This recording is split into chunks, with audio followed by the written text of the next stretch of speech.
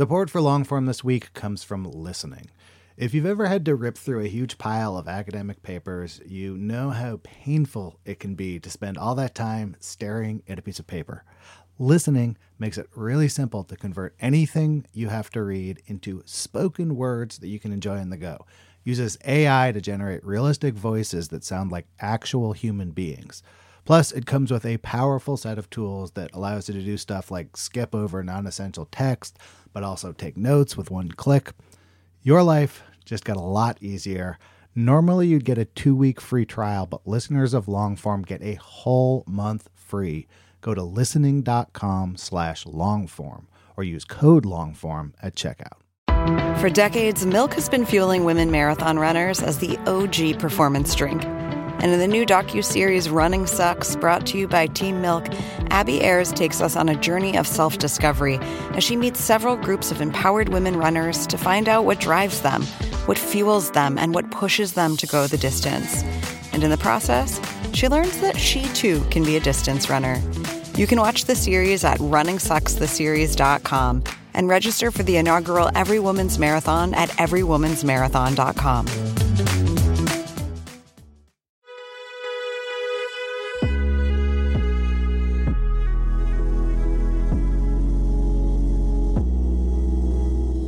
Hello and welcome to the Longform Podcast. I'm Aaron Lammer. Hey, you might remember me from a podcast I did called Exit Scam. I'm here with my co-host, Max Linsky. He did a podcast called 70 Over 70. And of course, Evan Ratliff. Buy his book, The Mastermind. It's a masterpiece. Hello. Hey, you guys. Good to be with you. Good to be with you. Aaron, thank you for that kind introduction.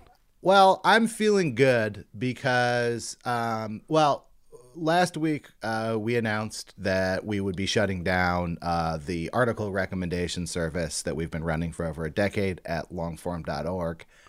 The outpouring of very sincere gratitude and true disappointment on behalf of all of the people who enjoyed it has been really validating. So thanks to everyone who's sent a nice message to us. Yeah, we've gotten a lot of them, and it really did mean a lot. I feel like this probably just says more about my psychology than anything else, but I really thought the only options were, one, people would be mad, or two, no one would care. And it was not that thing. People seem to have appreciated the website that we did for almost 12 years, and it really meant a lot. All those notes really, really meant a lot.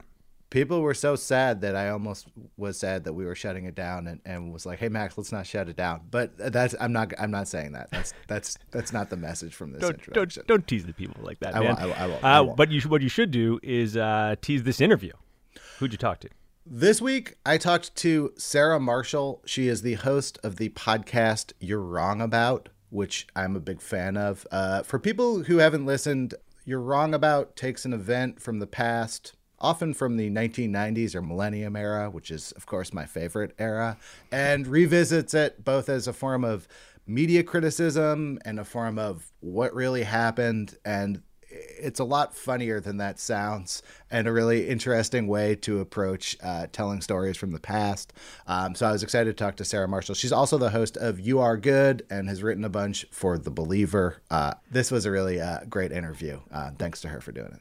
Well, you're not alone in listening to You're Wrong About. I feel like it is a significant pandemic hit, that podcast. Yes. They had a prolific pandemic, too. Like, these shows require significantly more efforts than the show you're listening to right now, and they've put out dozens of them during the pandemic. For a while with her co-host, Michael Hobbs, who has now left the show, and now she's doing it with rotating guest hosts. I'm excited about this one. Me too. And I'm excited that we produce this show in partnership with Vox. And now here's Aaron with Sarah Marshall.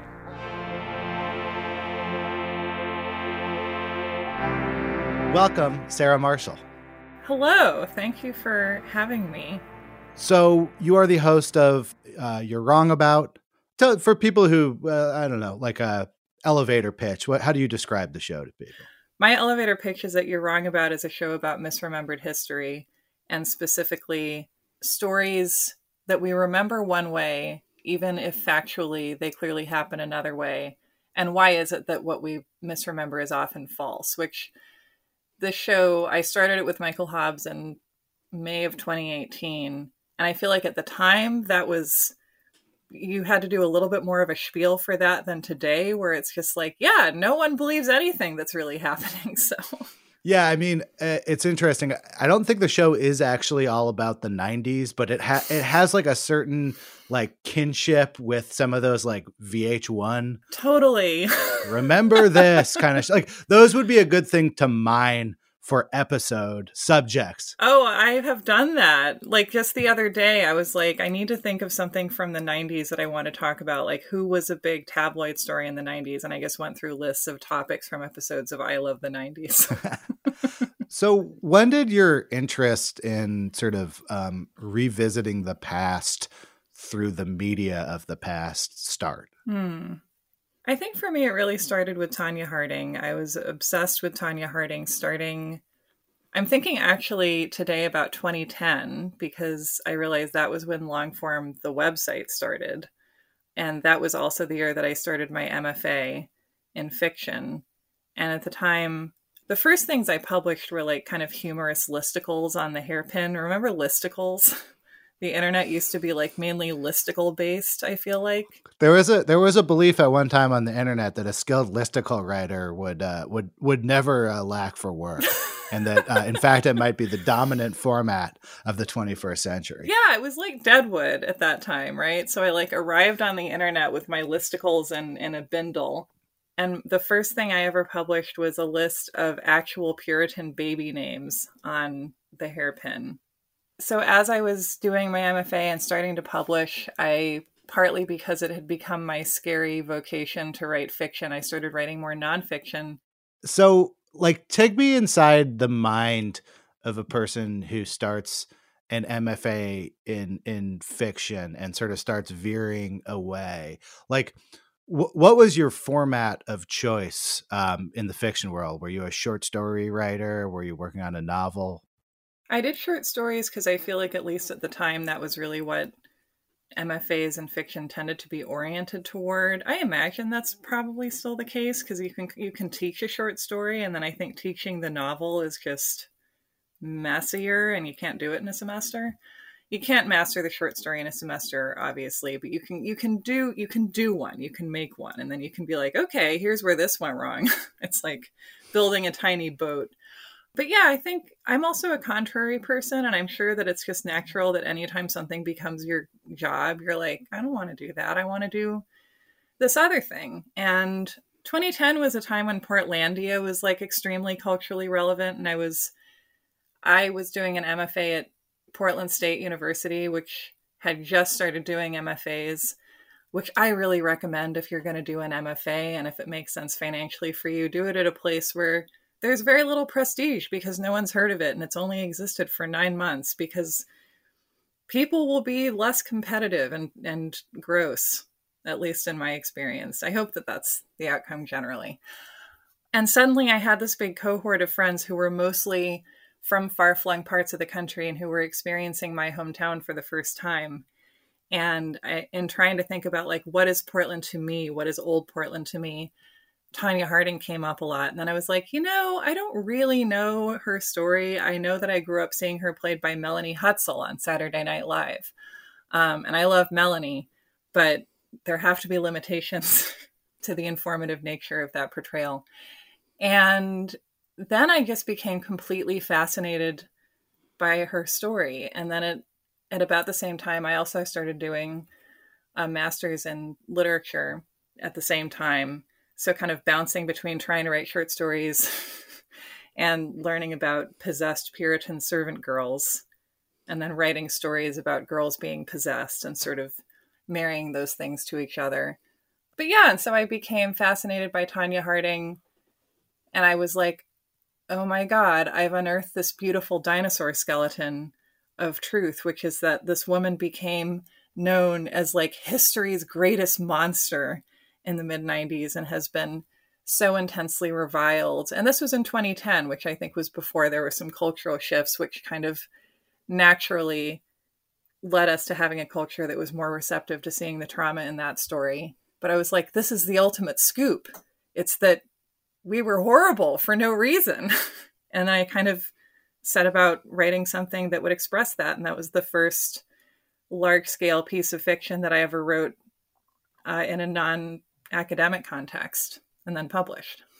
What was like the process of like for the first time taking a ton of research and trying to crush it into something that fit in a Believer story? It was intense. I think one of the reasons that I was so happy to do this for the Believer, and I think was why I kind of held out until I was writing for them or you know, someplace like them, was that was a 10,000 word piece. And that was a place where I was able to write a 10,000 word piece, which I think, you know, in an attention economy, I think anytime people are invested in a piece of writing that takes them on a journey that necessarily they have to spend a significant amount of time and effort on, I'm always happy when that happens and when there are outlets for that, because I think that's one of those things where like the time you spend getting through the narrative has to change you. Like there actually has to be a journey.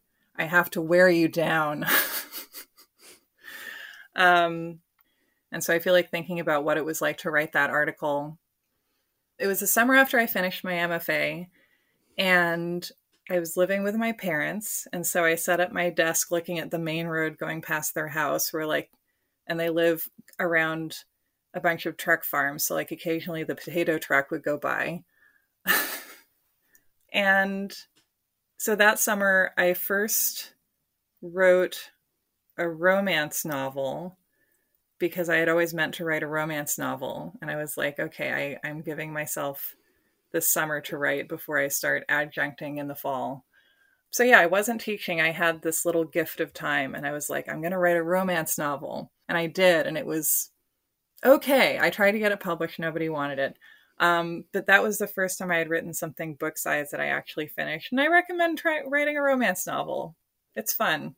And then it was like, I think I was able to contemplate doing a Tonya Harding piece. And I remember that the first draft was 30,000 words that I then was able to cut down to 10. And that tends to be how I write. I'll like publish something that's very long that in first draft form was 2 times or 3 times that length. And I guess I don't know a better way to eliminate what doesn't need to be in there.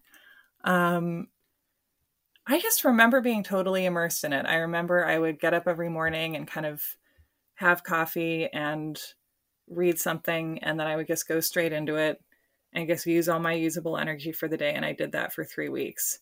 And I don't know if I would have been able to do that if I hadn't had that gift of time and extended concentration. And then once you've done it once, I think it's easier to, you know, to then try and do that form another time and then a third time. But yeah, it was great though. I really missed that. That was just like, I just ate, slept, and breathed Tonya.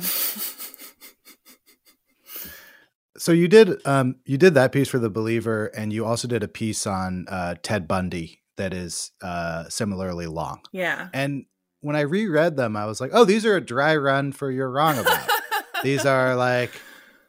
These both would be good You're Wrong About topics. Mm-hmm. And they both are like heavily researched, like going deep into the sort of media construction of a narrative. Mm-hmm. So the first moment that I was like, oh, this is interesting. I think this would play out differently in a discussion than it does on the page, mm-hmm. was the question of whether Tonya Harding knew about this attack that her ex-husband had plotted on Nancy Kerrigan. And it's sort of an unknowable thing on a certain level. Like it's possible that like Tonya Harding and Jeff Gillooly are the only people who know the truth mm-hmm. about it. But you sort of make the case for like, hey, actually there's like some pretty strong evidence here that she did not know about this attack in advance. And I guess I'm curious, like when you come to, like when you're trying to sort of reorder the historical narrative and then you come to a unknowable thing like that, how do you deal with that in the way you construct these stories? I mean, I think often when there is an imponderable like that, we tend to assume that a person acted in a way that fits with the way we already see them generally.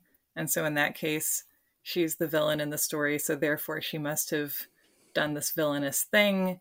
And why is she a villain? Because we believe she did the thing. And it just becomes this loop. And it's funny because actually since that piece coming out, there have been, a couple of things where she has kind of implicated herself more. Like she said, a few years ago that she had heard, I think, her husband talking on the phone about taking out a skater.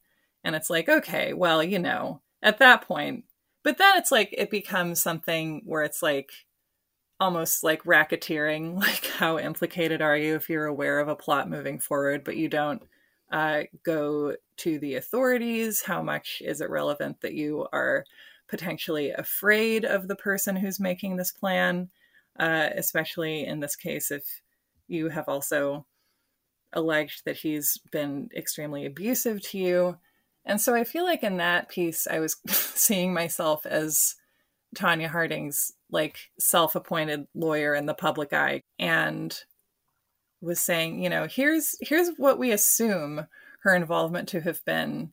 And the information we have also supports this scenario. And there's also, material involved that makes it make sense for her to have not come forward in various circumstances. And then also personally, when people are like, yeah, but did she do it? Do you think she's guilty? I'm just like, like the worst case scenario, she did something that she never deserved this degree of punishment for. Like the degree of investment that there's even space for her to have had in a plot that seems very obviously driven and planned by her husband and one of his friends, and then his friends.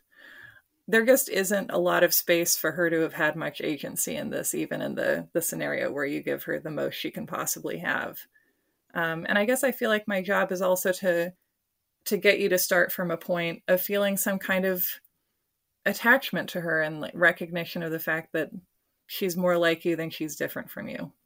Okay, that perfectly segues into the second one I wanted to talk about. So yeah, towards the end of your Ted Bundy piece, there's like a hard right turn. I actually can literally remember the moment I was reading this in The Believer, because I was kind of like, oh no, Sarah, don't. At first I was like, don't do it.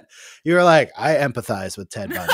Right? There's like a hard turn where you start addressing sort of Ted Bundy directly. Yeah. It was interesting because when I read it, I was like, well, this is bold. Like this is, and then after rereading it as a You're Wrong About listener, I was reading it in your voice as if you would read it on the show. And I was like, oh, this is perfectly natural. Sarah always does something empathetic to take the air out of the true crime narrative. That's like that's a classic one. So I guess I'm curious, like that sort of breaking of the fourth wall, and I guess the invocation of like personal empathy. What role does that play? And how do you think about like empathy for the subject you will never meet? Yeah, it's funny. I mean, I think I was just thinking about this with regards to Tammy Faye Baker, because we're re-releasing the Tammy Faye Baker and Jessica Hahn You're Wrong About episode to pair up with the new movie, The Eyes of Tammy Faye. And I was thinking about how I think I identify with Tammy Faye Baker because she was someone whose job it was to publicly emote and then to offer people some kind of a way into feeling loved or loving, or, she was so big on the idea of an unconditionally loving God and an unconditionally loving Jesus. And, just the concept of Jesus the merciful. And I think kind of tried to be a human vessel for that idea. And I feel like podcasts are like televangelism in that you have a lot of time that you spend with your audience. And I was listening to that Tammy Faye episode also, which is about Tammy Faye Baker and Jessica Hahn and the details of the sexual assault that she alleged Jim Baker committed, and also one of his basically fixers. And I was listening to it, kind of at a several year remove from when I made it, thinking like, I think this episode is persuasive partly because I'm getting progressively worked up and you can hear that. And so I think there's something about podcasts and audio generally that I love, because if you are trying to tell someone a story and trying to say, here's how I feel about this person, and here's what I think about what the facts seem to reveal to me, then people can hear how that affects you, which is, you can do that in writing, but in different ways, and you don't access the limbic system as directly as through sound.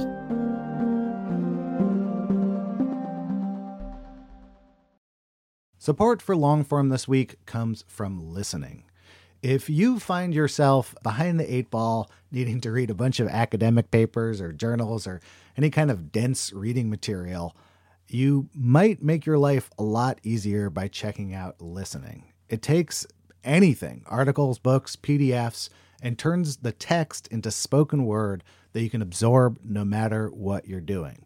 The app has lifelike AI voices complete with emotion and intonation that creates a realistic and pleasant listening experience. So I had to go into the city for some meetings. I needed to review some PDFs, threw them in there, listened to them on the way. It was both pleasant, and I kind of forgot that I wasn't like listening to a professionally done audiobook or something. Like very quickly, the voices sounded totally natural and human to me. This listening app might just transform how you consume reading material, and you can give it a shot yourself risk-free. Now, normally you'd get a 2-week free trial, but listeners of Longform get a whole month free. Go to listening.com/longform or use the code longform at checkout. Listening. Your life just got a lot easier. Vox Creative. This is advertiser content from 26.2 Team Milk and their new docuseries, Running Sucks. Is running the worst? Yeah. Do you love it? Do you hate it? I hate it so much. I hate it so freaking much. That you're a real runner now! I hate it. I'm Abby Ayers, a 37-year-old mom from Utah who found herself running across the Manhattan Bridge in my first race ever. Running Sucks celebrates women who run and the running communities that carry them across the finish line. Running helped me in so many ways postpartum. It really is about taking my power back and proving myself wrong. For every person like you, I'm telling you you belong, and I'm telling you you can do it. I never thought the words would leave my mouth, but yes, I'm planning on running a marathon. I can't even say it without laughing, because, who would have thought?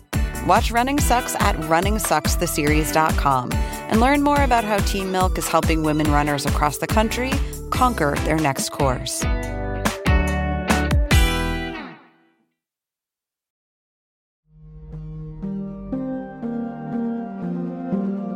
Those moments where sort of real emotion comes through seem like a great thing to have happen if it has happened. But I imagine that summoning the emotion that you felt while you were reading someone's autobiography 6 days later with another person on a Zoom call is not always a one-to-one kind of thing. So, what is it like when you have to sort of both experience the research and then emote that to the microphone with another person there? Yeah.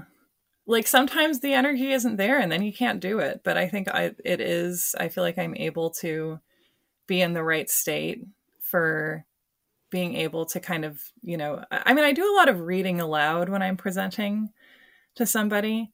And I think that's one of the ways that I kind of get myself into the headspace, because there's something very intimate about reading someone else's testimony in some way about what they believe or what they're talking about having experienced. And then I'm usually able to tell if I'm not receptive in the right way. And sometimes you realize a little bit late and you have to deal with it. But yeah, it's tough. It's and yet it's also in many ways easier than writing, because I think partly for the reason that, the way I do it, starting the show was always in conversation with Mike. And then since he departed in October, I'm always in conversation with somebody else. I've never done it as a monologue type thing. I might someday, but that doesn't do for me what it does to be able to, I think like the show also came out of something that I noticed when I was trying to write these pieces and noticing what my process was for them, which was that while I was kind of in the process for a long piece of writing, I would find myself telling the story to different people. And when I taught writing, I would actually tell my students to do this. If they were trying to write an essay, trying to tell a narrative and get from A to B to C to D, to tell the story to people who they knew, to kind of hear what they put in, what they emphasize, what they didn't bother to mention. And just to kind of, each time you tell it, I think you figure it out a little bit more. And so I think doing a podcast that always involves someone explaining something to someone else is taking that from that part of the process of figuring something out, where you have to take something that you've just learned and then see how someone responds to that, especially somebody that you respect. As I understood, when you and Michael started the show, you were not like friendly with each other. Like you didn't have some deep existing relationship. Yeah. What is it like building up that two-way rapport with another person? Yeah. You've done it both with a person you didn't know over a long period of time, and you also do it with like guests who you only have one shot to get into that chemistry pretty quickly with. What have you learned about that?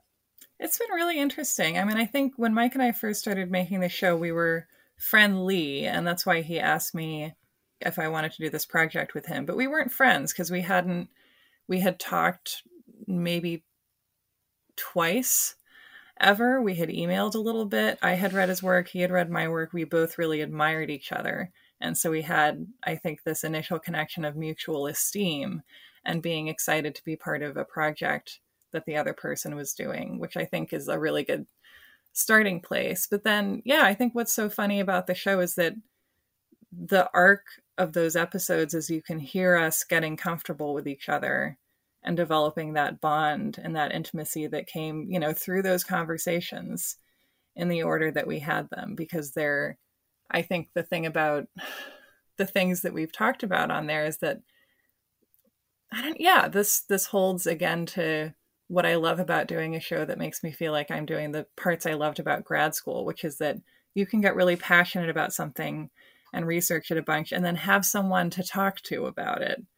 And you get to know people that way. And you kind of show your heart to somebody by showing them what you care about and what you're putting your time into and what things infuriate you. And so I think the bond really came from the conversations that we were having as we were making the show. And then of course we got together.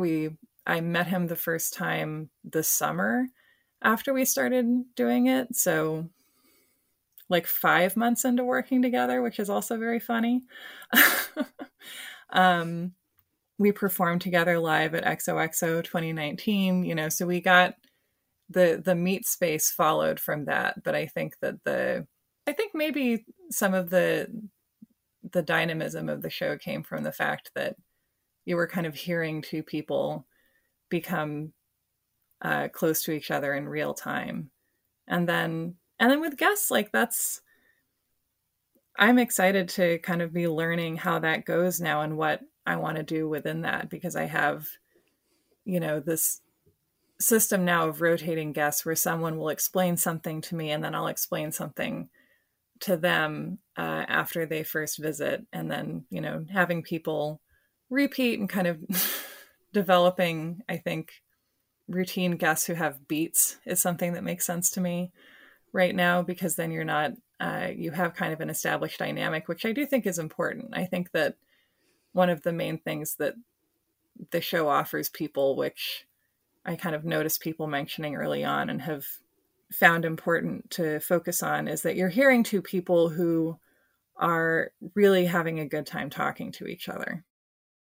In terms of your research process, so let's say you're on the presenting end, like what's your research diet like? And in addition to that, in thinking about an episode, like what do you need to have enough to do a whole one of these episodes? Yeah. Like I feel like there being a like book, like a contemporaneous book is like a good ingredient usually. Yeah. Like It is for me. it needs like someone to have gone in hard at the time, you know? Mm-hmm. Yeah, I mean, so what's an example? I'm preparing an episode on Bambi Bembenek, which I believe is how you say her name. And if I'm wrong, I will find out soon. And I haven't started researching that yet. But so my first move is going to be, what are the contemporary books of the time? What are the true crime bestsellers? Did she write a memoir? Because that tells you, it's funny, I go first to these media that are purporting to be factual and generally are trying to be, but are also showing you what was the dominant media narrative of the time, which is kind of the key thing. And then, whatever I can find on YouTube, looking on Google Scholar, newspaper articles of the time, really trying to do, God, there's this line in a New Yorker article about, I think it was about Ian Fraser, about how apparently he had eaten like the things a salmon eats to know what it's like to be a salmon. And that's what I always think of. That could be completely wrong, by the way, but it's a nice image, isn't it? And just try and consume what were people living through this moment consuming about it, and what was their worldview, and what were they thinking about, and what were they stressed about, and like what is maybe influencing the way that they're coming to this story.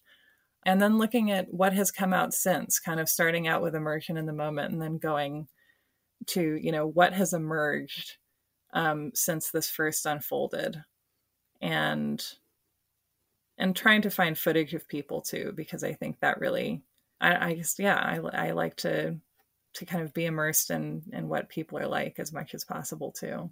But yeah, a lot of out of print paperbacks.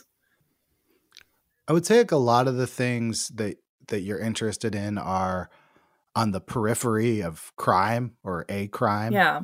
They're things that there could have been a true crime paperback written about. They're crimey. And you seem, they're crime adjacent. Yeah. But a lot of times what you'll do is take the true crime question, which in the case of Tonya Harding would be like, did she know about it or not? Mm-hmm. And say like, well, let's look at that question a little bit here. Like, she's in like a extremely abusive relationship. Maybe the question isn't whether she knew, but like there are other questions sort of nested within that. Right. I'm curious, like sort of what your relationship to the true crime genre is.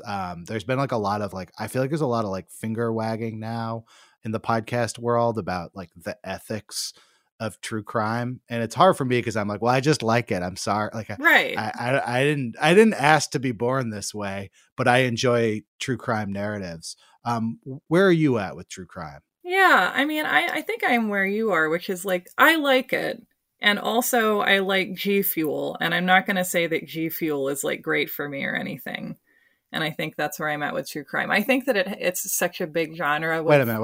I don't know what G Fuel is. It's gamer fuel. So it's like this, it's just very caffeinated. Okay. It's like the premise is that it's no jitters caffeination because you're like an elite gamer and so you can't get jitters. And so I drink it when I want to clean my house. There's no jitters. I don't know. That's what they say. I haven't attached myself to a jitterometer after drinking it. I don't know. But my point is like, I like it. And I think true crime is like, it's such a capacious genre. And there's true crime that I think is deeply illuminating and important and necessary. It contains like some of the most meaningful, important journalism that is out there. Like, anything Pam Koloff writes, for example, and then there's like the paperbacks in the early 90s that somebody had to like swoop into a small town where somebody had killed her kids, research for 2 weeks, write for 2 weeks, edit for 2 weeks, and then it would hit the shelves and make as much money as possible. And that's also within the genre. And like, that's valuable to me as a self-appointed historian of the 20th century, or the time when I was a child specifically, because that tells you like what were people ready to believe.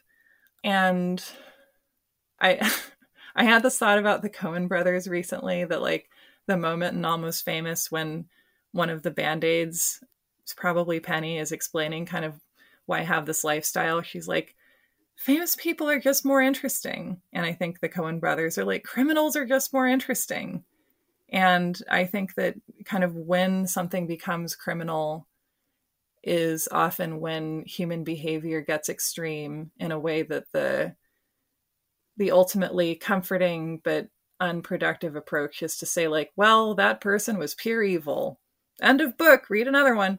And if you kind of look at that and think about it, you can connect the part of the spectrum of humanity that you're on potentially with someone who's done something that can, I think in my case, often makes me thankful for where I ended up as the kind of person I am, who like has struggles in many ways, but who has never done something that I have to regret for the rest of my life that takes away somebody else's ability to live.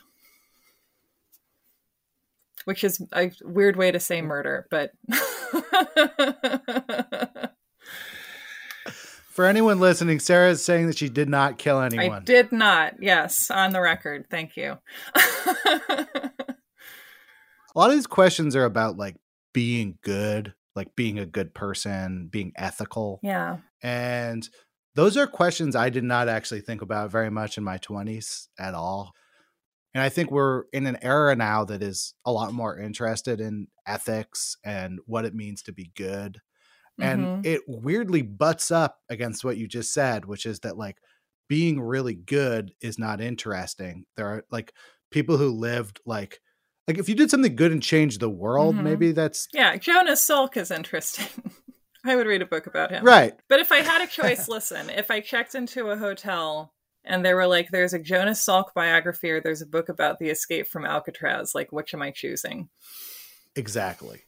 And that weirdly gets conflated with the audience, where I think it can be almost suspect to be really interested in bad people now. And one of the things I really like about your show is that I think you are really open with like thinking about like good and bad people and how people are like pretty complicated in it. And I'm curious, like, are those realizations you're having in like real time when you're doing the show? Like when do you decide what you think about something? I noticed this a lot actually in the series you did on OJ. Yeah. Because it's split up into a bunch of different parts. And you can almost see that you have sort of evolving relationships with some of those, what you think about some of the characters in the OJ book. I don't know, I guess as you read different books and are exposed to different things. So I'm curious, like, how do you sort of monitor your personal connections to the things that you're writing about? Yeah. I mean, I don't think there's such a thing as empathizing too much with somebody who did something terrible, because I think that makes one less prone to doing something terrible. You know, that's why empathy is different from admiration. But yeah, I think with O.J. Simpson, I mean, yeah, you can really hear me flip-flopping in real time on that one. And I think because of the way that my own understanding of times when I have done things that I regret works, I don't know. I think I do this weird thing also where like, if someone is like, I didn't do it, which is what O.J. Simpson consistently says, I'm like, okay, well, maybe you believe you didn't do it. How would that work? What would that involve? And that involved me being like, okay, well, like, perhaps it wasn't a premeditated thing. And then in, I think, the subsequent episode, I'm like, no, Sarah, he was wearing gloves in June in Brentwood. No, this is premeditation. Gloves, Sarah. And I think that that's me kind of seeing what happens if you start from the position of saying, like, I want to believe in some way what you're self-reporting, or like see what happens if we start off with that and then let it get whittled down by what what emerges. One of those things being that you were wearing gloves. I think I like it. Well, it's nice because there's two hosts, right? So everyone's like kind of ethically calibrating themselves individually. Yeah. And something I like to do is to be like, would I come to the same conclusion that Sarah and Michael Hobbs came to independently? Like, do I have the ability to sort of discern these ethical questions on my own? But you don't get to do that very often because mostly we sort of like take our perceptions of these people from the media. One thing I have been sort of curious about is like, as a person who's sort of criticizing the media of the 90s and 00s, like, how do you feel like your work is received by the people who are creating the 2022 narratives that will be part of the 2040s you're wrong about? Yeah. Well, I feel like I'm one of those people. And so it is, I am receiving it with humility and trepidation, I guess. Because I do feel like to speak publicly about anything is to fuck it up to some extent. And that's just, it's part of it. And I think that the process of doing the show has taught me that, because it's easy to have clean hands when you haven't been at the factory. Your podcast is like well known enough to have its own subreddit and its own super fans. Like, has it been difficult to be a person who's sort of espousing these opinions who becomes, let's say, a micro celebrity around them, and people are unhappy about like what you thought about this, or, as you said, like the only thing to do is to do it wrong. Someone's going to think you're doing it wrong. Yes. What has that experience been like? I mean, it's like both miraculous and stressful. Right. And I think one of the things that makes me really happy is feeling like I have done this sort of modern day witchcraft thing where I shouted into a bunch of jars and then mailed them around the world. And then people were able to open them in their own homes and have something to experience. And I love it when people tell me, and people mention this pretty regularly, that like listening to the way I talk about these people in the stories that we tell and just about the world generally has made them practice empathy more, because that is, and I almost feel like I have preserved this a little bit past version of myself, because I think I've been on this journey throughout the pandemic of becoming pretty cynical and then deciding cynicism is a luxury, and that like it feels better ultimately to try to believe in people, even when your ability to do that is being assaulted from all sides in the news every day. And so I feel like I can also access this person that I used to just be, I think, a lot braver in the kind of radical ways that I was willing to believe in human beings. And I don't think that I stopped doing that because I got smarter. I think I stopped doing that because I got tired and kind of depressed. And I want to, not be that person again, because the river keeps flowing. But just to remember that was like, that was this kind of like daredevilry that I was doing, and that still exists for people to connect with and for me to reconnect with. And then I think that there's a higher level of accountability. I can't be as petty as I used to be. I can't be petty on Twitter anymore. I've had people be like, I would have thought that you would have been empathetic with this situation. And I'm like, all right.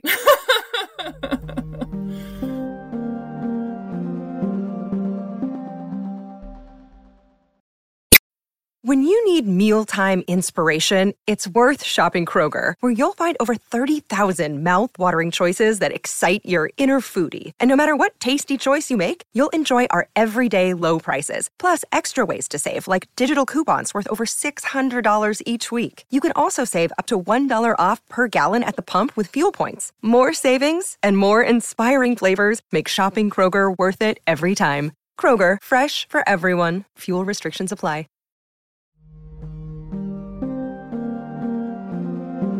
In some ways, it feels to me like you really like found your format with doing these stories in this show. But you also said earlier that like anything you do, like, enough becomes a job Mm. and feels like a job. And you've done a lot of episodes over a We have. pretty tight amount of time. I guess, how does the, like, 75th show compare to the, like, 4th show in terms of sort of like your relationship to it Mhm. and sort of bringing that? It's not like the kind of thing that you can, like, you're actually having to, like, put yourself out there each time. I mean, the evolution has been interesting. I think that the one that just came out is probably like 135 or something and around there. And so the evolution of doing the show with Mike was kind of like, we're doing a show. Oh, that was fun. Let's do that more. Oh, people are listening to it. Oh, more people are listening to it. And then feeling at some point like you kind of know what you're doing. Like, you know, not that like it's easy for you, but that it's like inventing a new kind of sandwich, and then you kind of figure out what goes in the sandwich after the first 30 tries, and then you keep making the sandwich. Now you're speaking my language. It all comes back to sandwiches. Yeah. And then with Mike's departure, it's now like, well, we have to have a new sandwich, and maybe it's more of a hot dog. And then we have the is a hot dog a sandwich debate, so that could get distracting. But so I think that there's something that I appreciate about the process that I'm experiencing right now, is that the show kind of is simultaneously like pretty established, and there's all these areas where I feel like I have those hours of practice under my belt, and I've figured out kind of how this works and that works. And yet it's also a brand new baby in other ways. And I get to go through that process again, which is really nice, because the first time it's happening to you, you're screaming the whole time. Just like when I wrote Space Mountain. You know, people who write for a magazine, you know, you submit and they send you a check and they publish your work. And what you're doing is more like running a small business, you know, where it's like, even if I don't want to do this, like, you know, paying my rent doing this, you know, people have financial relationship to it. And it's probably not easy to build an audience of this size again. So, right. You know, what does that, something like that look like for you? Like the fact that this is both like a creative outlet and a business for you. Yeah. Well, yeah, I mean, it's like being married, I imagine, or something like that. Or actually, to relate this to your show, like I don't listen consistently to this podcast, but I go through like jags of listening to it for like many hours each day for days.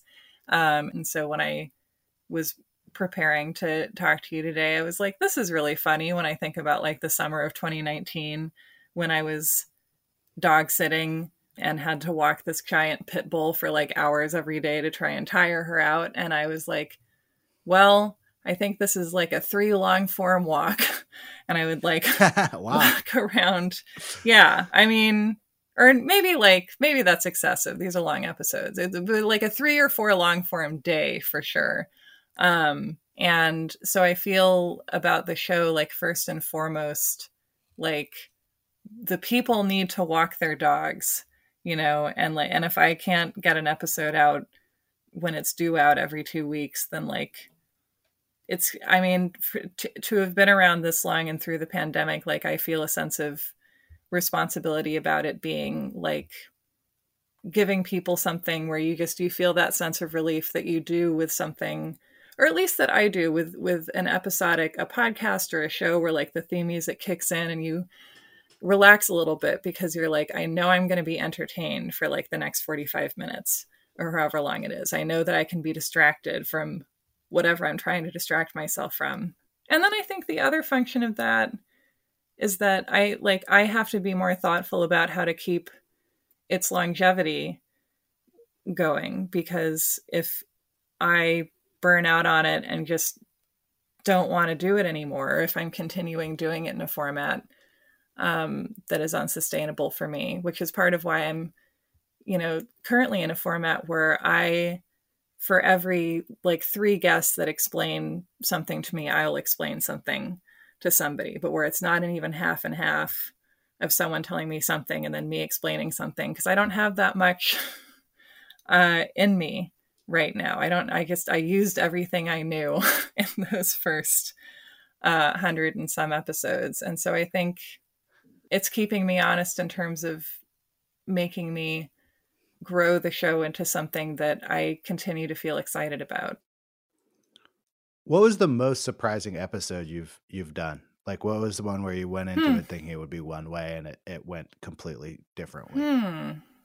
I mean, I was very surprised by how the O.J. Simpson series swelled up, because I really had this plan to do the entire trial in 10 episodes. And then I was just like, actually, and just kept getting stuck. Where are we in the O.J. saga right now? I'm not sure I'm totally up to date. I've heard the DeLorean episode. We just got past the grand jury hearings. And so we're at the preliminary hearings, which is like the beginning, the like first tremors of the trial itself beginning. So that's the Tristram Shandy story structure happening there. And I will continue the OJ episodes, but it will be a little while. That's my announcement about that. What happens when you drill down like further, like past the like single episode into the like the multi-part, where it's like each of these things that would be like, I don't know, an aside in a normal episode are like an entire episode? What have you found out about the ultra magnifying glass version of telling stories? I mean, I really like it. I think I figured out, it's kind of like a fractal where like each time you zoom, there's a full size story in the zoom and you can just keep going. And like, I think one of the things I think a lot about narrative as it gets, as it's in the past, at least typically been presented when we take a real life story and make it into a TV movie or an Oscar grab or whatever, is that things will get standardized into kind of, this is what we know audiences are capable of digesting. And I just love reveling in a story and all its digressive weirdness, and then seeing people being like, I loved the part when you talk about Kato Kaelin's job as a waiter where he told jokes while he was waiting tables. Because that, all this stuff that is supposed to be, something that an audience would just sort of like spit out if you gave it to them. I like to prove that they like it. I think that there's a way that Wikipedia has sort of trained our brain that way, where it's like, no, you can drill down on anything. Right. Like anything that is in a sufficiently like covered story, there's like there's that fractal where you zoom in on any element. And I like it too. Like I like there's a sort of a trope I feel like about like true crime right now, which is like, oh, you should cover the victims. You shouldn't like give press to the thing. And I'm like, I don't know about that, but I like to cover the randos. Yes. Like I like a lot of Kato detail. Oh my God, I want everyone in LA. I want a full like Wikipedia drill down into their character. Right. And like, what restaurant was the woman who saw OJ in his car trying to get to? And what did they I think it was actually a grocery store that had a salad bar in it. And that people were very sad when it closed. Yeah, I agree about Wikipedia. And that makes me think about like, some of the most enjoyable reading I've done in the past 10 years has been when it's, it's like 8:00. I've got kind of an empty evening ahead of me. And I'm like, time to read all the creepy Wikipedia pages I can find and then be too afraid to turn off the light when I go to sleep. Okay. One more question for you. Okay. So like looking back from where you started, where you were in the inaugural class of the Portland State MFA fiction program, to now, which is not that many years, it really feels to me like you found your format. And I don't mean that this is like the only thing you can do in your life, but like you're really good at this format. Like it suits the way you work. Thank you. What would you say to someone who wants to do creative work like this, but hasn't found their format? How did you find your format? Yeah. I mean, it's funny. I tried to start a podcast a couple times previously. I mean, I actually had a different podcast before this that I ran for over a year with my friend Candace, and we had a great time doing it. We talked about a different book every month, and it was just a thing we did on the side, and that was definitely practice for it. And, probably, I don't know how many people listened to it, but not that many. And that was never our plan to get it to be big or anything. And I think what I've enjoyed about the past 10 years is that I knew that I loved writing, and then writing took me into loving the process of researching and writing nonfiction, and then doing podcasts allowed me to do some of the things that I loved most about that. And so I think like two pieces of career advice that I do feel like I'm qualified to give are that like industries will appear that don't exist when you're first learning how to do the art form that is your first calling, and also that you might move from love to love for a while until something kind of gels. You know, you might do something you really love and then find something new that allows you to do the things you most loved about the first thing, and that'll translate to a third thing. And yeah, and also, you know, it helps to be extremely, extremely lucky. It helps to start with a great listicle. Oh God, yeah. Do some listicles. They're fun. Sarah, thank you so much for this interview. Thank you so much. This was really wonderful.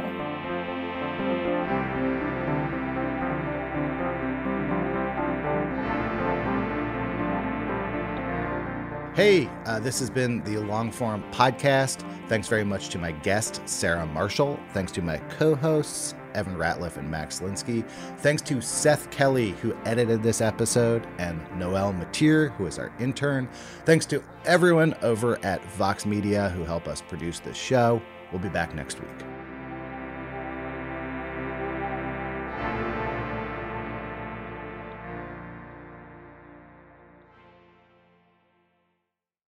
Support for Longform this week came from Listening. Listening makes it easy to convert written text to pleasant audio tracks that you can take in no matter what you're doing. It offers AI voices that manage to express emotion and correctly pronounce complicated technical terms, all while sounding like actual human beings, not robots. The Listening app might just transform how you consume reading material, and you can give it a shot for yourself risk-free. Normally, you'd get a 2-week free trial, but listeners of Longform get a whole month free. Go to listening.com/longform or use code LONGFORM at checkout. Listening. Your life just got a lot easier.